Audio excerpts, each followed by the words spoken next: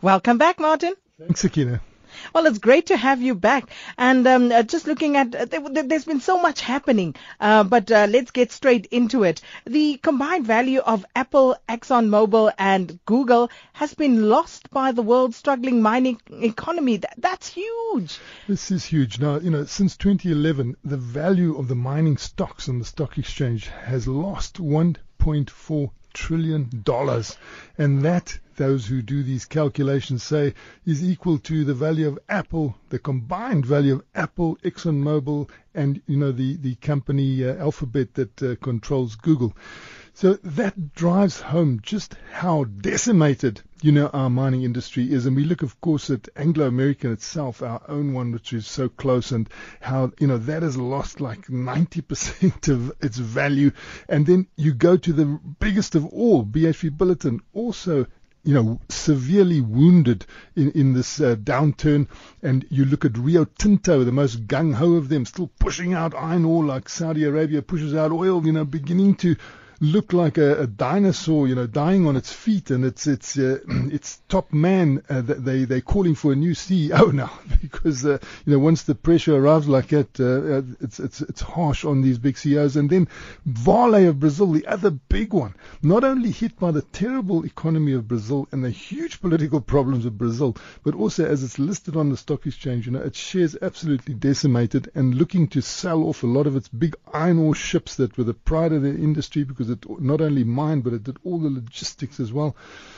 So every time, that devaluation takes place in the currency, the Chinese currency, we have this huge wobbling of the market, not only their stock exchange problems, which are mainly internal, but when that currency falls, you can see a lot of problems in the stock markets throughout the world, which prompted, one of the columnists that looks at this every week from the Financial Times to say, by any measure, this is probably the worst start to a year that the stock markets have had since records began. Certainly has been hectic. But just looking at, and unfortunately it's still a depressing picture that's being painted here. Yet another diamond mine closing, and mines are really coming, under pressure and going under the auction hammer around the world. Yeah, and you don't think of auctioning mines, but when they start auctioning mines, you can see they want a change fast. They want it to happen now. And we see Anglo-American, which is closest to us, now wanting to auction a niobium mine and a phosphate mine in South America. And it's moved on it very quickly since announcing that it would do so at the end of the year. We see that bids have to be in by mid-year. We see some names coming up of interested parties, but we're sure that probably there's going to be a schizophrenia here because niobium, is used in jet engines and to have lightweight steel in cars, and phosphate is very different, and they want to try and sell them together as a package. So I'm sure the fertilizer people will come in for the phosphates.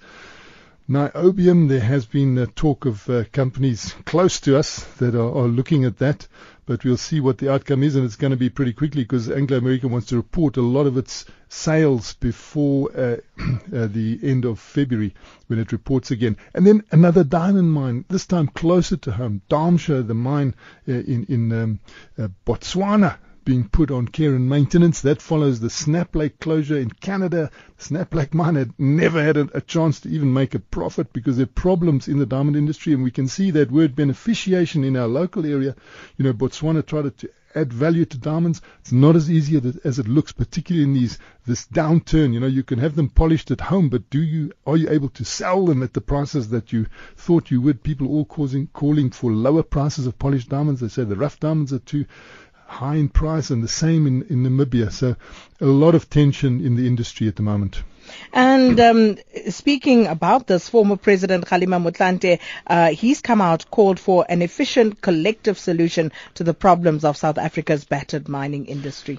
Yes, the former president, Kgalema Motlanthe, he's been very close to the mining industry. You know, his late father worked for Anglo American. His two brothers worked for Anglo American. He was a unionist for many, many years. And when he went into politics, he also kept in touch with mining. In fact, during the crisis of the 5-month platinum strike, he then put together, government, business and labor and worked out a framework so that there wouldn't be so much violence. And he dealt with them over a long period of time. He's got a fantastic insight. And he's saying we should use this as an opportunity now to really rebuild materially this industry, but have a time frame like we had with the World Soccer Cup. Give ourselves a deadline and a proper time frame. He's saying, look how well we did with the Soccer World Cup. We had all those targets to meet. We ticked every box.